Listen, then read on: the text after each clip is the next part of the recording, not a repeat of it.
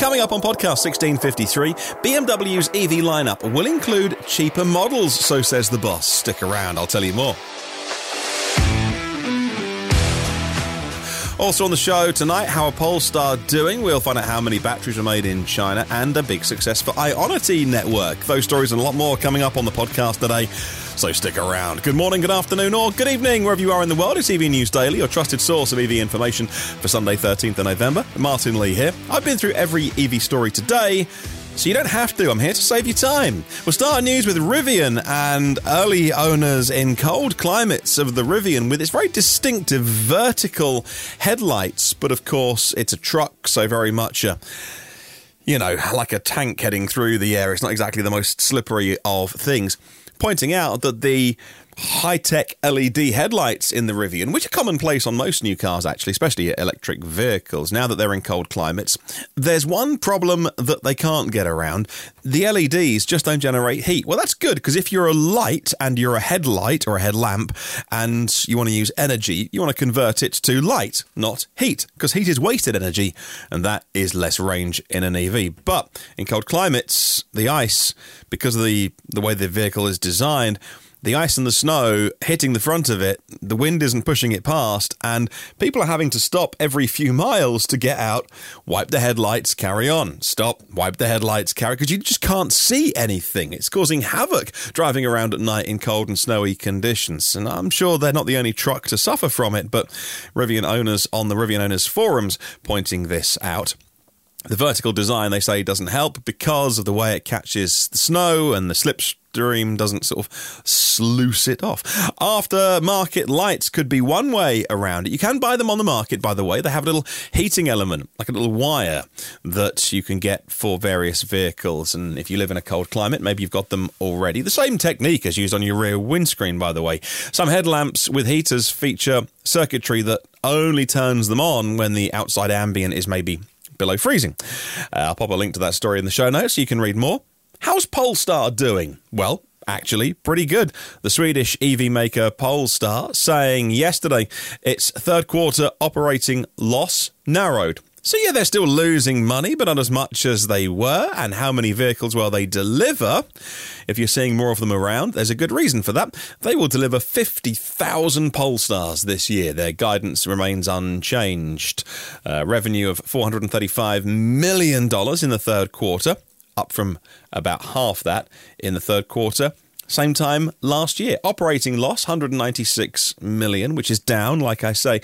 But they actually reported a book profit. How does this work? So they reported an operating loss of $200 million, nearest damn it, and yet a $300 million profit. How does that work? Well, something to do with an accounting credit because their share price has fallen and therefore it's going to pay out less money than they had accounted for, hence the credit. Either way. Look, Polestar's doing okay. 50,000 vehicles this year, generating about $2.5 billion.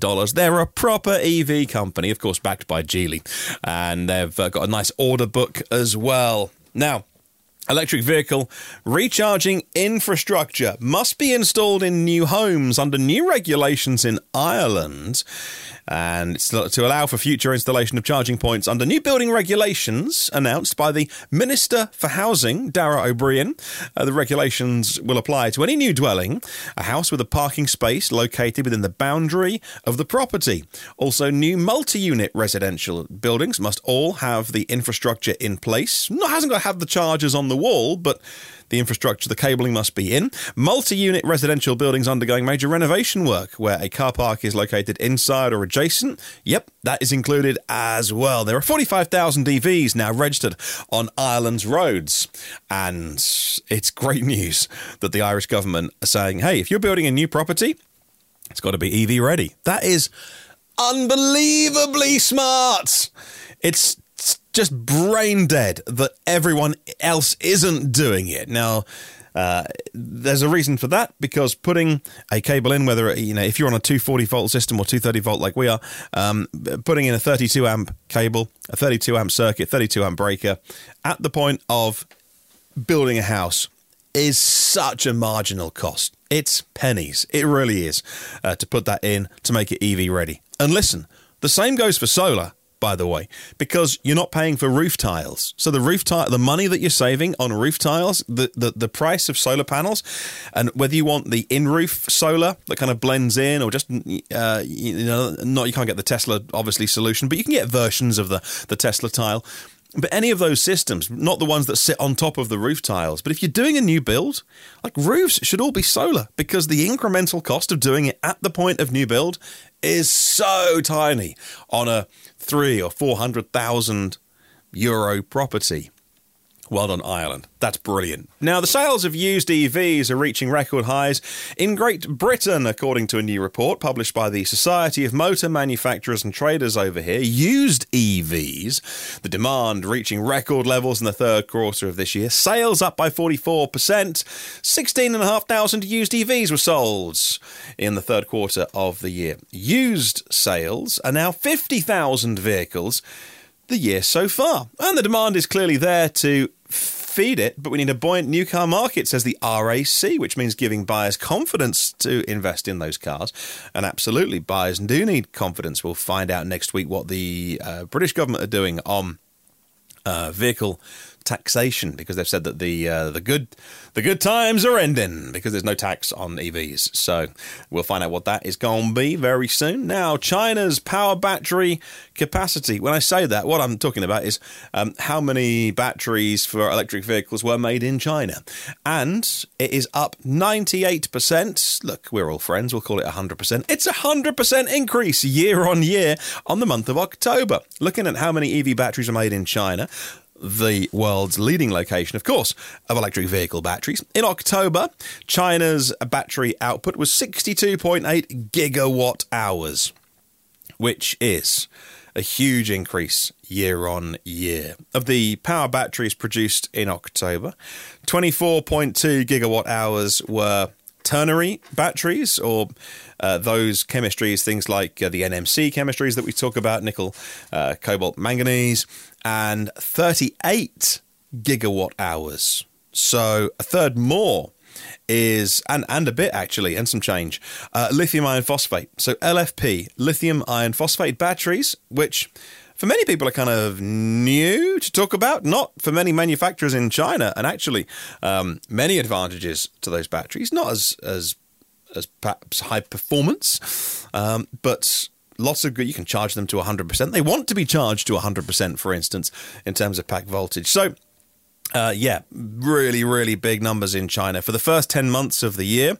So how many batteries have been made for electric vehicles so far this year? 425.9 gigawatt hours, which is 166% up on the same time last year. Who are the biggest companies?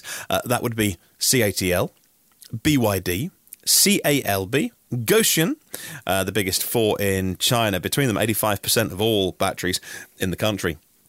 Ionity here in the UK. Ionity says it has completed the upgrade of all of their countrywide motorway service areas. We call them MSAs. Well, no one does in normal language, but they're called MSAs, motorway service areas. And all of the ones belonging to the Extra chain have now got at least 6 ultra-rapid chargers. Now, the government target was for that to be done by the end of Q1 2023, and it's already done.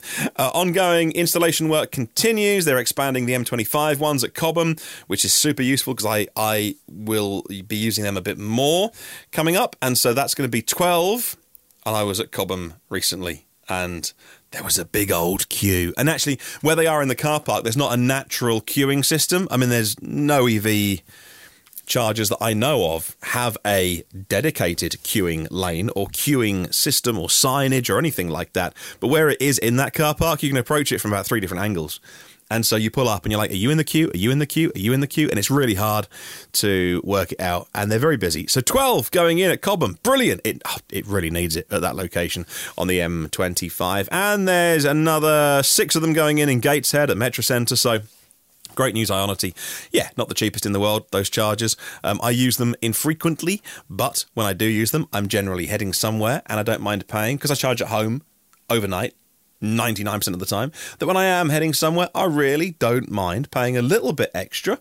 Not a huge amount, but I don't mind paying a little bit extra for a charger that is reliable and working. And, if I'm having my wish list listened to, is available. But that's not always the case. So, 12-minute column's fantastic. Right, coming up on the podcast, very, very soon, we'll be talking about BMWs, making sure they stay in the affordable end of the market, and Honda and Sony, where you'll be able to get one of their joint venture cars. Stick around. Those stories and more coming up.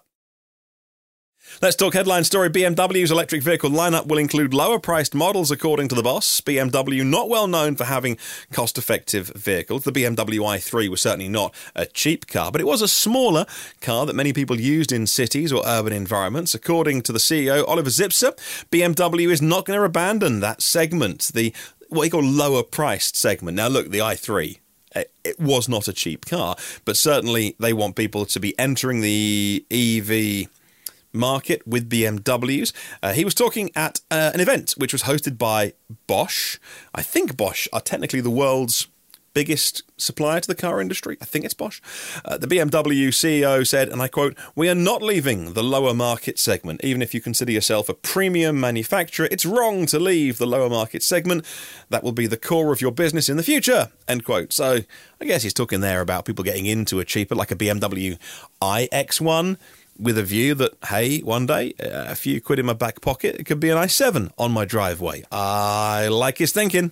Now, DC America is one of those companies building out a charging network with that public money, and they're going to be using tritium hardware, which is a good thing, because the tritium stuff's very good. The solution is expected to be compliant with the federal Buy America standards and be eligible for the NEVI program, the National Electric Vehicle Infrastructure Program funding. DC America's skid-based charging system. I have no idea what that means. I've read it a couple of times now, and the skid-based charging system. I don't know either. Maybe it comes on slabs that they call skids, that they just sort of drop in from a lorry and it's ready. They just hook it up, ready to go. I've tried to find out, and I can't.